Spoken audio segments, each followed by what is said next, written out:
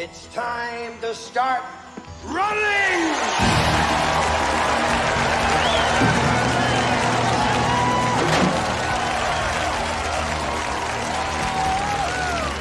On your marks!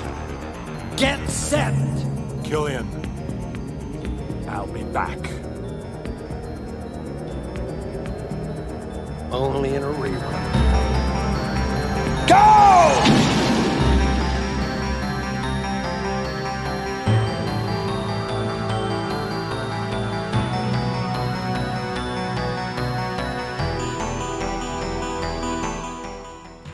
Hi, welcome to Around the World in 80s Movies. My name is Vince Leo. I am the author of the film review website, Quipster.net.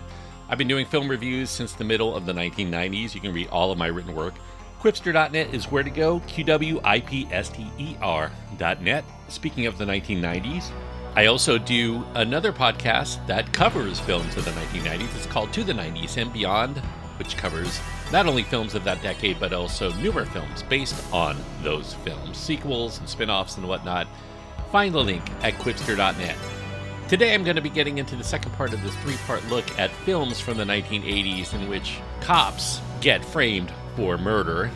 Last episode we looked at Action Jackson. This episode, going off of Carl Weathers' co-star from Predator, Arnold Schwarzenegger, for a science fiction action film called The Running Man.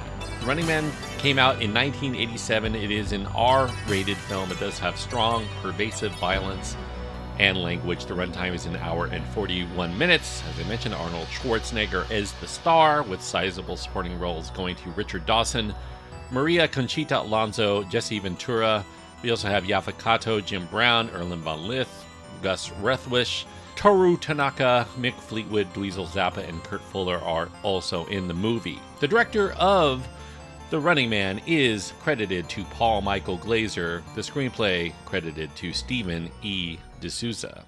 Now, as far as the origin of The Running Man, a lot of people today discuss The Running Man as a Stephen King story. And Stephen King was the author of the original Running Man novel, or novella if you prefer. But between the years 1977 and 1985, Stephen King published 5 novels under a pseudonym, the pseudonym of Richard Bachman. 4 of these novels were reworked from manuscript that Stephen King had written while he was in high school and college during the 1960s, and he found them languishing in a trunk, and he felt that they should be published. But King's publisher, because they were concerned about oversaturating the market, and Stephen King was a very prolific writer, Stephen King was limited to publishing no more than 2 books annually. So he decided to publish these works elsewhere using a pseudonym. Now, associates from Stephen King's youth protected his secret that he was Richard Bachman, but suspicions did emerge due to Bachman dedicating a couple of books to his former teachers. Certain libraries cataloged Bachman's works under King's name, including Stephen King's alma mater at University of Maine. King ended up eventually going public in 1985 after he received notification from this bookstore employee who had concrete proof that he was Richard Bachman, and it was going to be divulged to the media. Public demand for Bachman's out-of-print novels immediately skyrocketed upon news of Stephen King using a pseudonym for those novels. Eventually, those first 4 books would get repackaged into this 1985 omnibus called the Bachman Books, to which Stephen King included an introduction of him explaining why he used his pseudonym. Now, despite low popularity at the time when people didn't know it was Stephen King, 2 of Bachman's books were optioned to make into movies, and those included 1979's The Long Walk and 1982's The Running Man. I'm only going to concentrate on that one for this review. The plot of Stephen King's version of The Running Man includes this nationally televised American game show. In the dystopian year of 2025, professional hitmen hunt a contestant known as the Running Man, and every hour the Running Man remains in the game, he receives $100, and if he survives 30 days, he receives $1 billion. And viewers are offered cash and notoriety for reporting the Running Man's whereabouts, and unbeknownst to everybody, pretty much, except for the people who are behind the show, the game is pretty much rigged. Nobody has really survived much more than a week. The protagonist of the Stephen King story is Ben Richards, who happens to be this brash and vulgar and jobless social misfit, he's in the competition specifically to pay for his ailing daughter's medical treatment. His wife is a prostitute, and he's pretty much destitute. So, desperate, Richards breaks the game's rules and starts becoming an audience favorite. Ratings begin soaring for The Running Man. Richards becomes kind of an icon, and he eventually is tapped by this social activist con man named Bradley, who plans to raise the public consciousness about the rigged game by helping Richards win. More to the story than that, but because we're discussing the movie primarily, I won't get into the nuts and bolts of it unless I have to. Now, the rights for Stephen King's The Running Man were acquired by this lightweight wheelchair manufacturer named George Linder. And Linder bought the novel. He was in an airport during a layover, and he went into their bookstore, and he decided to pick it up on a whim. And as he read it, he thought this is something that he felt would make for an exciting movie. Maybe like a futuristic take on Spartacus. Linder decided to see who had the rights and discovered nobody did, so he decided to try to option it to make into a film. And the asking price, he felt, seemed a little high, given that there was an unknown, pretty much, author here, with a very low circulation print run of less than 100,000 copies.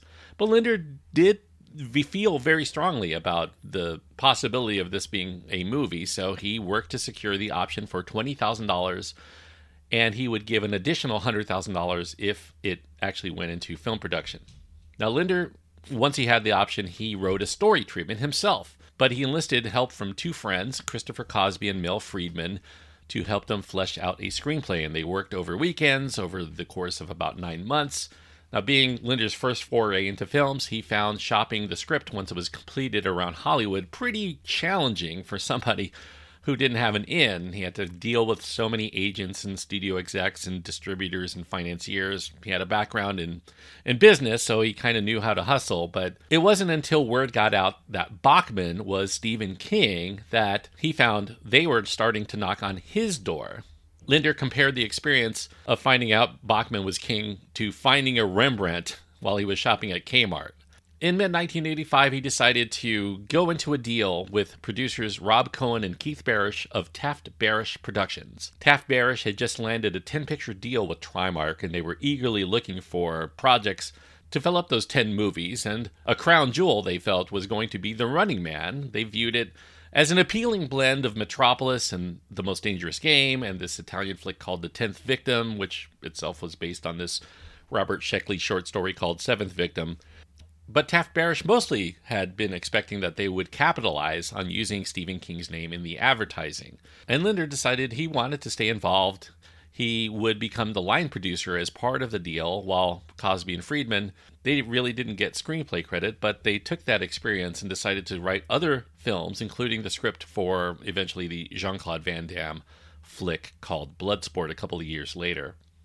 Taft Barish hired several professional screenwriters to come in and fix all of the amateurish bleakness of this Linder screenplay. Linder had essentially just transcribed the book into a script form. Nothing really seemed satisfactory, even with all of these professional screenwriters, until the work of Stephen E. D'Souza, who came at the recommendation of Rob Cohen's friend Joel Silver. D'Souza determined that they really should try to make totalitarianism here entertaining instead of this dour and depressing story like the novel. Nobody was going to have a good time watching a straight adaptation. He decided he would take this Spartacus premise and push it into a broad populist direction. D'Souza quipped that Stephen King's book really should have been called The Hiding Man. The characters seemed mostly to avoid confrontations, and that would be pretty boring to watch.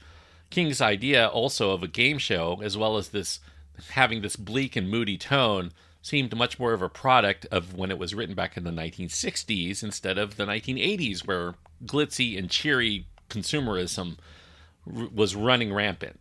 D'Souza suggested that they incorporate this futuristic show and make it much more outrageous than anything you might currently find on television.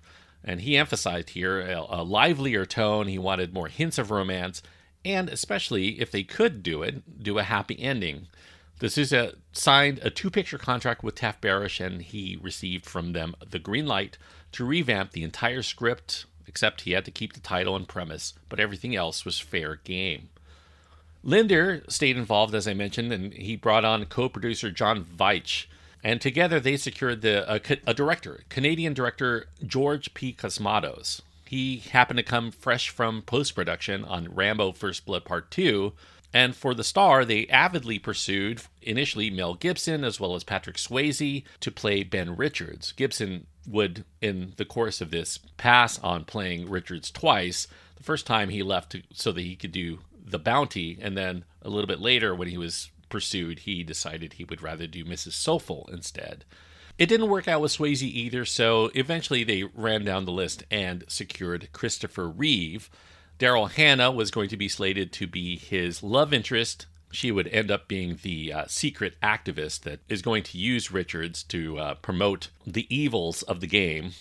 They initially wanted to film on Vancouver Island, but that would prove too expensive, so instead they opted for Alberta in Canada, where Cosmatos had spotted the West Edmonton Mall while he was promoting Rambo 2 there. He felt that this mall could represent the domed city where wealthy citizens resided, while peasants like Richards and others, most of the populace, lived outside. When production costs began escalating under Cosmatos' tenure, the creative differences grew between the producers and the director to an impasse. Cosmatos, whose Rambo 2 in the meantime had been released and it was completely dominating the box office in the United States as well as many parts of the world, he decided he was going to use some leverage here with his major success to try to insist on upping the scale of The Running Man. He wanted more elaborate effects. He wanted this Blade Runner-esque production design. He also wanted to amplify a lot of the death and destruction sequences that had Richards doing such things as fighting enemies like Rambo on a river raft. Essentially, he wanted to turn The Running Man into a Rambo-esque story, stick with what works. He wanted to also bring in a lot of allegorical qualities to the film and kind of elevate the story in a way that was somber yet meaningful. Now, Rob Cohen, who had just read Stephen Bach's memoir on the debacle for the 1980 movie Heaven's Gate called Final Cut, he began worrying because a lot of what was going on with The Running Man seemed to be suffering a similar fate to what happened with Heaven's Gate. So the producers started pushing back on some of these costly demands from Cosmatos. They pressed him to abandon his Canadian shopping mall for California locations that were within driving distance of the studio. Unfortunately, Cosmatos grew increasingly belligerent and uncooperative. He touted that he was just in too high demand at all the major studios now to delay further. He had already committed to doing another film directly following the scheduled production of The Running Man, so they really didn't have time to dilly-dally. Reeve, to get this movie moving forward, because he had other commitments as well, he backed up Cosmatos in this pressure campaign, even though he acknowledged he did have, like the producers, uncertainty about Cosmatos' abilities to deliver what he said he was going to. And the producers rationalized that despite Rambo 2's financial success, Cosmatos wasn't really as talented a visionary as he touted to entrust Final Cut rights over all of their established concepts. So, despite spending $700,000 already in pre-production, they fired Cosmatos and decided to begin completely from scratch. Christopher Reeve and co-producer Veitch also left along with him in the process. So the production team then pressed to secure Linder's initial suggestion of Arnold Schwarzenegger to be the star. Schwarzenegger's box office appeal was on the rise. He was skyrocketing at the time. And D'Souza had a rapport with Schwarzenegger. They had worked together on Commando, and so he approached Schwarzenegger with the Running Man script while he was out making Raw Deal for Dino De Laurentiis. Schwarzenegger happened to already be aware of the Running Man property. He actually read the Bachman book at the time. He thought that would be something that would be very interesting to portray. He favored stories where one man would be going against the odds to take down a corrupt system. He thought that would be perfect for him, but he didn't pursue it when he finally heard that it was being made into a movie, because by that time it was already in development and Christopher Reeve was slated as the star. He felt it was a missed opportunity there, but he was very interested now that it was available again. So he met with the producers. Eventually he accepted a $3 million salary, along with director and screenplay approval rights, slotted to be his next project after completing Predator. Now, even though Arnold Schwarzenegger was amenable to the book's ending, where Richards sacrifices himself by crashing an airplane into the TV games building, He did acknowledge that D'Souza's new direction, the pure entertainment agenda, which would remove a lot of the unsavory parts of the story, like the ailing daughter and the prostitute wife and the hero's death, that would at least avoid some kind of unintended bad word of mouth from audiences who might be walking out of the movie theater feeling depressed. Meanwhile, D'Souza started tailoring the script specifically to Schwarzenegger, as he did with Commando. He tried to stick with dialogue he felt that Schwarzenegger could deliver, which was especially important because when it was Christopher Reeve, he was writing it for this very serious stage actor who was capable of expression through verbose philosophical musings. Schwarzenegger was not like that. He expressed himself much more through action. He spoke only when necessary, except for, these trademark comic relief quips that he had become known for after Commando. D'Souza also happened to believe in the adage that every good story needs a good villain. And the book, which had a lot of rules as far as the game goes, didn't have any concrete antagonists for us to jeer. And Schwarzenegger, being kind of a larger-than-life presence, a big movie action hero, he needed equally formidable villains to battle for us to be engaged. So D'Souza decided to combine two of the novel's characters, this jerkwad Games Authority head known as Dan Killian, and the TV host for the game show for the Running Man, Bobby Thompson. They would be combined into one detestable character named Damon Killian. Rob Cohen's sister happened to be the casting director for the Running Man, Jackie Birch. She suggested that they get game show host and veteran actor Richard Dawson to play Damon Killian, because Dawson exuded the kind of charisma, the insincerity, and the theatricality as a former actor necessary for the part. Keith Barish concurred. He actually, when he was reading the script, he envisioned Richard Dawson as the game show host, but Dawson was not really kind of a physical match to fight toe-to-toe with Schwarzenegger, especially during the action scenes, so they decided to turn these generic rifle-toting hunters that were in King's novel, those would be replaced by these colorful characters known as stalkers, and each stalker would have his own unique costume, his unique weapon, all really big, tall, bulky, physical types. It would have pro wrestler braggadocio as well as a rabid TV fan base.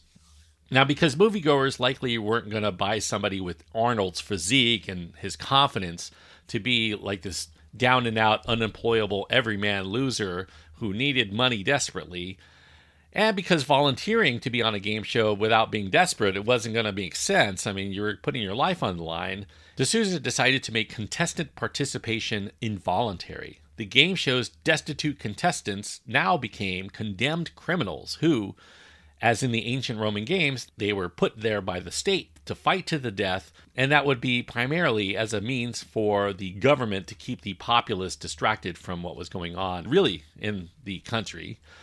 But Richards, to retain his hero status, was not going to be a criminal. He would have to be framed into being a criminal, so he became, as a character, a peace officer who defied corrupt orders to attack peaceful protesters and would become the scapegoat by the government when others decided to proceed against this protestation to slaughter. The setting also changed to Los Angeles. It made sense. That's where most network television originates. It also happens to be a very future-forward melting pot city, so it would be very flashy in order to set the film there. So that emphasized a racially mixed cast because they envisioned that in the future there would be a lot more diversity in the United States, especially in Los Angeles, and there would be a big divide between the haves and have-nots. So the plot of the film is set in the post-world financial demise of the year 2019. Law enforcement officer here, Ben Richards, he gets framed for the murder of innocent food protesters in Bakersfield, California, and Richards, as well as two of his prison mates, end up getting captured following a jailbreak. And Richards and his cohorts are scapegoated into becoming involuntary contestants on TV's most popular game show, the government-supported The Running Man, where criminals have to battle for survival while they're being hunted by this rogues gallery of assassins. The show's charismatic but cutthroat host, Damon Killian, he buries the truth, while Richards manages to stay alive far longer than any previous contestant, and he starts to become popular with the ravenous viewing audience, which causes all kinds of problems for the show. Once Schwarzenegger did approve de Souza's script here and all of his new directions, Trimark decided to advance $9 million for distribution rights. That increased the budget to about $17 million at the time. Production was either going to start in April or maybe September of 1986, pending whether they could get a major director to take over the reins.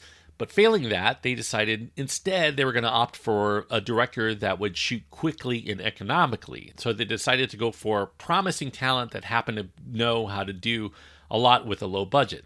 Repo Man's director Alex Cox, he was sought, but he had schedule conflicts with another film he was working on at the time called Walker.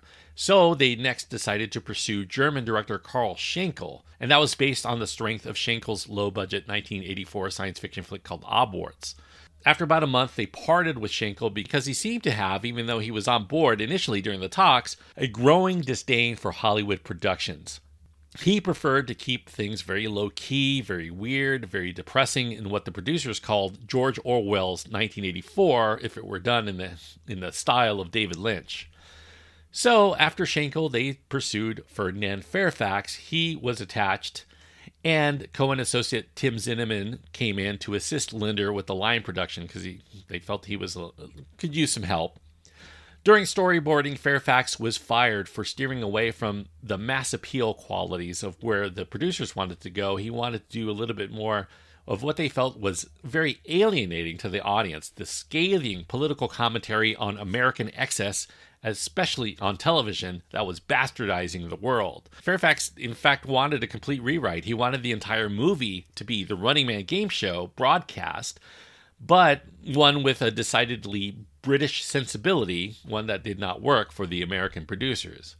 And the style of the game show was one that was completely reconceptualized because the uncinematic month-long pre-taped 1950s style show from the Bachman book, it just was not going to be understood as appealing to current watchers of game shows. So they wanted a futuristic version of a modernized game show. And it had to be specifically something that everybody they felt would naturally want to watch. They would be riveted. So they looked at what game shows were out there that would keep audiences interested. And they specifically keyed on Japanese torture game shows like Endurance and Ultra Quiz. Those became the models of what they would do for the Running Man game show. Contestants would endure pain and humiliation here for money, but in this case, for survival. Instead of a shopping mall, which would be very costly to have to rent out, they decided that maybe a dilapidated area of town that would be closed off, that would be the setting for the Running Man. It would be set up with remote cameras to record all of the action. The show was really promoted on punishment, but its secret mission was really to keep the populace glued to the screen, pacifying their discontent with a lot of glitz and hype and violent confrontations. Now, the effects budget for The Running Man here was still very limited, so a lot of the shots of the city and other things were going to be used using matte paintings.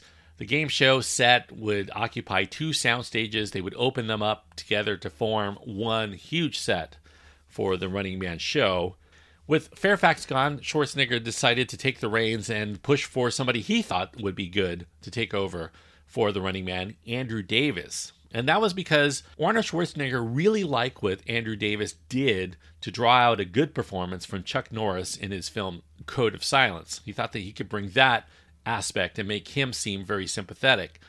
Davis decided to bring in another screenwriter, David Newman, to detangle the wayward script ideas that were there that came into play under Cosmatos and Fairfax.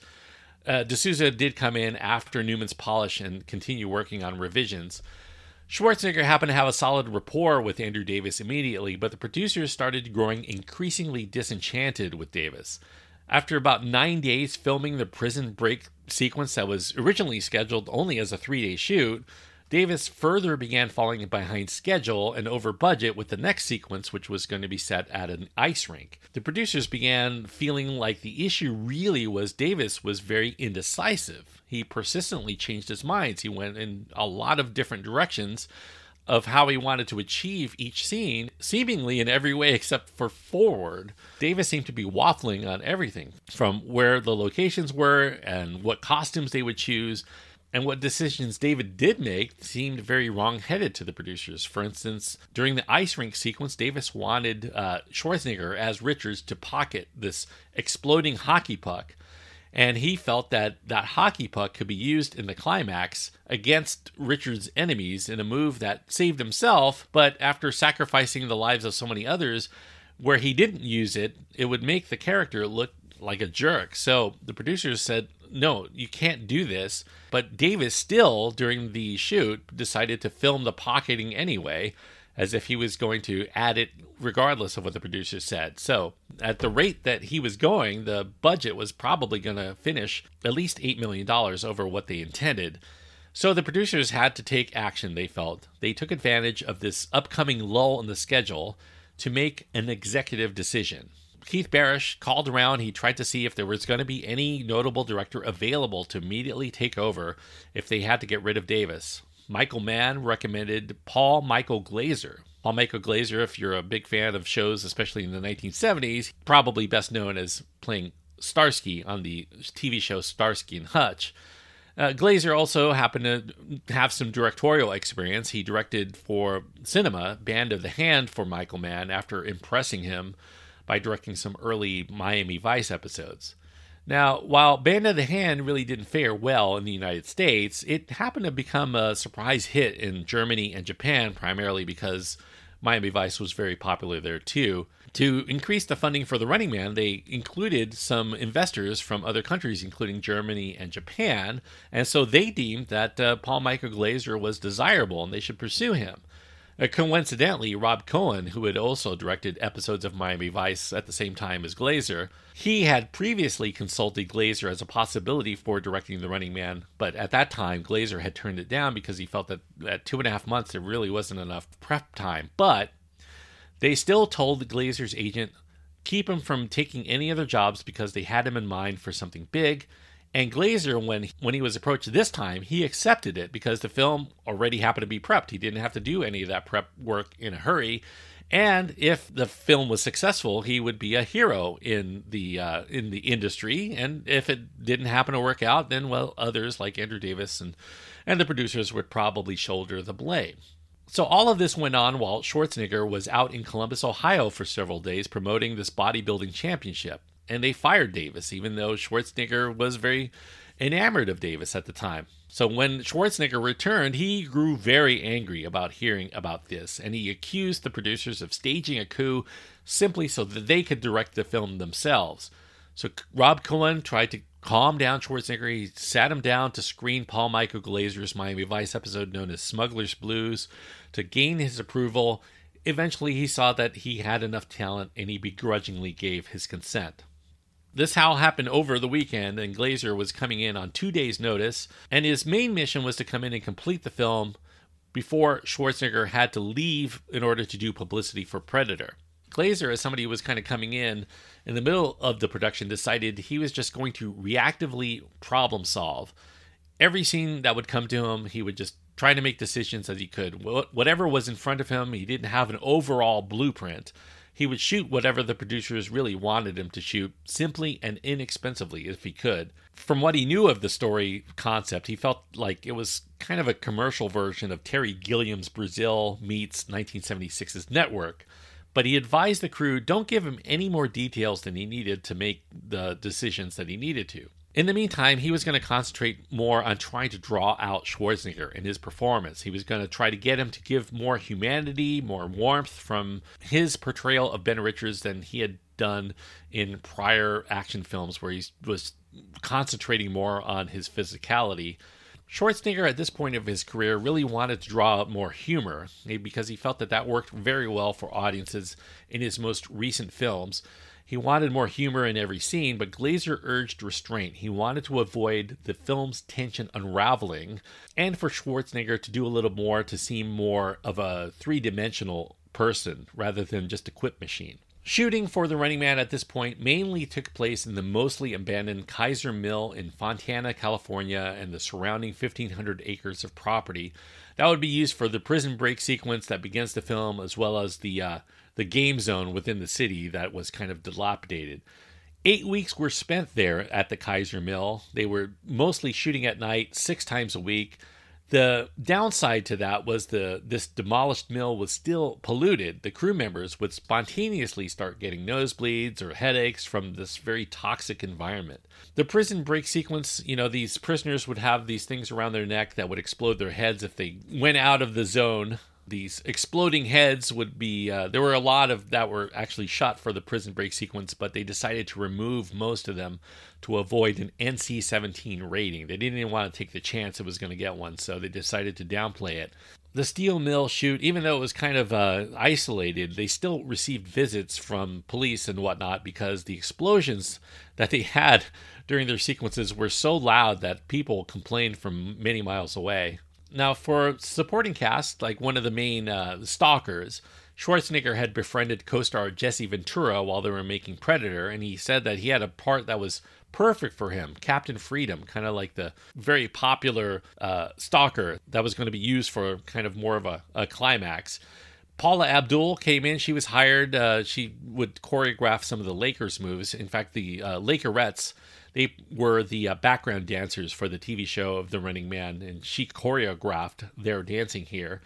Primary colors were going to be emphasized here, and that was specifically because D'Souza felt that this whole idea is a comic book, especially The Running Man. And so while they were in The Running Man show, they were just used these primary colors, like these 4 colors that would be used in most of the comic books at the time. In addition to the toxicity of the environments, there were incidents because of the physicality and the weapons that they were using. One involved buzzsaw. The chain came off of the chainsaw that he was using at one point and ended up injuring several technicians. Buzzsaw was originally supposed to carry 2 small chainsaws, but Glazer felt that one really large one was going to be much more menacing. Dynamo, the opera singing stalker who used electricity to kill his enemies, he ends up getting spared at one point to a chorus of boos from the bloodthirsty Running Man audience. But initially, he was actually supposed to accidentally get killed when he, in fright, he pees in his electrical suit when Richards corners him.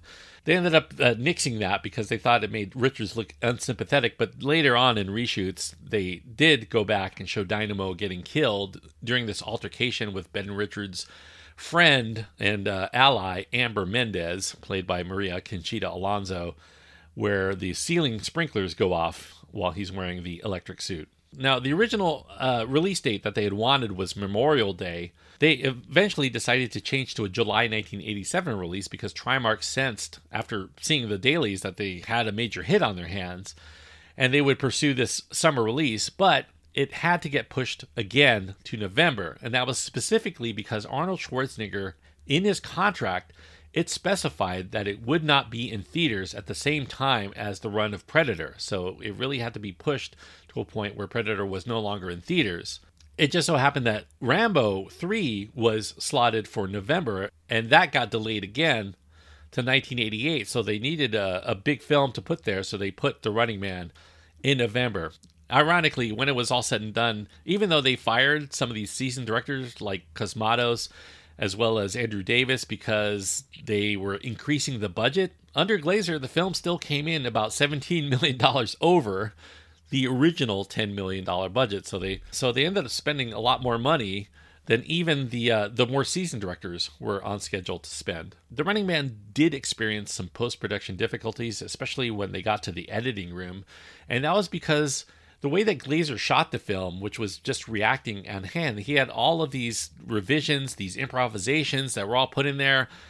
A lot of it was good stuff, and he wanted to put it in there. And his initial cut ran at a lumbering 140 minutes, 2 hours and 20 minutes, which was about 40 minutes more than they really wanted. Disagreements started erupting among the principal factions, all of these producers, about what the film really should be, which direction it should go, and what they should emphasize.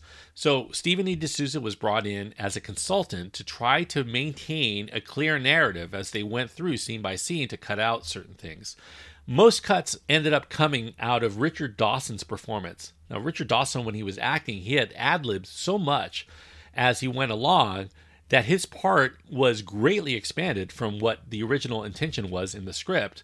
And his charisma in Glazer's cut was so overpowering, and his screen time so much, that it ended up looking like he was the star instead of Arnold Schwarzenegger, Richards especially looked weak because he was standing around like a schmuck while Killian was out there running the show. So they decided they needed to greatly scale back Dawson in this film, even though he was one of the main assets to why people enjoy The Running Man. There were also a lot of heated arguments about the film's ending. One faction, specifically Linder, really wanted something that was faithful to King's novel, but others, like Cohen, wanted a happier, romantic, less expensive ending, one that would be an audience pleaser. So they decided to shoot what was the cheapest, which was this final shot showing Ben Richards kissing Amber Mendez. And when they showed it to preview audiences, the audience gave such high scores to that particular ending, they decided they didn't have to shoot the other ending, the more expensive ending where he goes into the building with an airplane. Now, the test screenings were not always perfect, and some revealed the audience had a lot of confusion about the plot. So they decided to do a lot more in reshoots, especially what happens inside the helicopter between an altercation with Richards as well as the people around him. Now, the preview audiences were still enthusiastic about the finished product, especially if you were among the demographic of 14 to 40-year-olds. But one thing they were not expecting was that the film scored surprisingly well, specifically among women when it was compared to prior Schwarzenegger films. Women were asked what they liked most about Schwarzenegger's character in this film, and many responded they really enjoyed his cute backside. Schwarzenegger, when he read that, he said he now knew what to showcase more of in his next picture, so you would see his backside for a lot of films after that. When it was finally released, it was the #1 film in America for the first month of its release, although it would only end up earning about $38 million in the United States, just barely making its money back, probably losing money. In fact, if you add all of the advertising and other incidentals, it made about $70 million worldwide. The main target here being mindless, escapist, popular fare, pro wrestling, I think at the time, game shows at the time. But, as I mentioned, it's very prescient in predicting the coming of reality show programming that became very pervasive a decade later. It has a very basic formula of survival. The most dangerous game, rollerball, those are definitely something that you could draw parallels to in terms of the plot. But if it were given like a WWE treatment, and also similar to how a lot of video games would pit the player up against progressively more difficult and colorful bosses to fight with a variety of cool weaponry, Arnold Schwarzenegger here, even though D'Souza ended up scripting the part specifically for Schwarzenegger, he ends up exhibiting still a few moments of stiff acting during dialogue scenes, especially during that helicopter scene reshoot. Maybe D'Souza was not involved with that, but he really labors during the dialogue of that scene. Richard Dawson's effective villainy, I think that's one of the main highlights for a lot of people watching The Running Man. He oozes that malice, that humor, the charm, the viciousness all at the same time, the consummate game show host personality here. It's really difficult to imagine anybody else more suited for this particular role. Surprisingly, though, it was Richard Dawson's last big screen performance. He really did not like acting for whatever reason, and just coming back and doing this, he felt like he was done with acting, even though he received a number of accolades for his performance here. Paul Michael Glaser, I think he does give the film some pretty good energy, especially when the action begins. He doesn't really have a trademark sense of style that would separate his work from other 1980s science fiction fare. It's kind of standard in that regard. And even though this film is very futuristic, it's kind of a limitation to the budget that makes computer graphics and maybe even Faltermeyer's score keeps the film dated very much in the 1980s. Supporting roles, mostly they're cast for looks more than anything else. Interestingly, initially Schwarzenegger, when he was promoting the film, he seemed very happy that even though this film had a lot of production difficulties, that the result was very classy and very compelling. But over time, I think he started to grow disenchanted with the way that it ended up. It didn't do as well at the box office as he thought, and primarily Schwarzenegger blames Paul Michael Glaser's hiring. He felt that Glaser shot the film with the mindset of a TV director, and he ignored a lot of what he found appealing about the whole thing, which were the deeper themes. He basically glossed over those for the purpose of just, keeping the action moving. But, in fairness, Paul Michael Glaser's mid-production hire really didn't allow a lot of time for him to ruminate about all of these underlying themes regarding American entertainment and government media control and the devaluation of human life. I mean, this is pretty heady stuff. He really only had time to shoot what he was told before he had to move on and try to complete this film on time and on budget. Schwarzenegger says that if they had gone with Andrew Davis as he had wanted, this probably would have ended up being a $150 million earning picture, even if Davis went over budget. But because they went with Glazer, it was hampered here, and because he was clearly in over his head. As far as what Stephen King thinks about the film, well, he doesn't really think that much about it because he thinks of it as an entirely separate entity to what he was doing with his book, because the only real similarity is the title and premise to what he was trying to do with his book. And he feels that the only thing that actually is above standard fare with The Running Man is Richard Dawson's performance. That's really the only reason why he considers it entertaining at all. In fact, he wouldn't allow, even though they really wanted to, them to use his name as a credit for the film. It's still credited to Richard Bachman because Stephen King didn't want people to think that what they were seeing was a Stephen King work. The Running Man here, it's really content to copy a lot of concepts. I mean, you can find almost any aspect of this film in prior films or prior books that deal with this futuristic, satirical look at violence and government and manipulation of the media and stuff like that. It doesn't really dwell too deeply on those things. It's more content to be a blackly comic action vehicle made more for smashing heads and kicking butts, more so than trying to inspire thought. I think the appeal here mainly will be for Schwarzenegger fans. If you're a big fan of Schwarzenegger, you'll probably enjoy this more than most.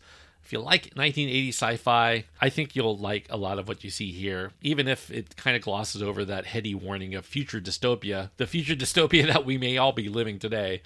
So I would say take The Running Man in as just a fun film, and I think that you will find that it's worthwhile time spent. So that's why I will give The Running Man 3 stars out of 4.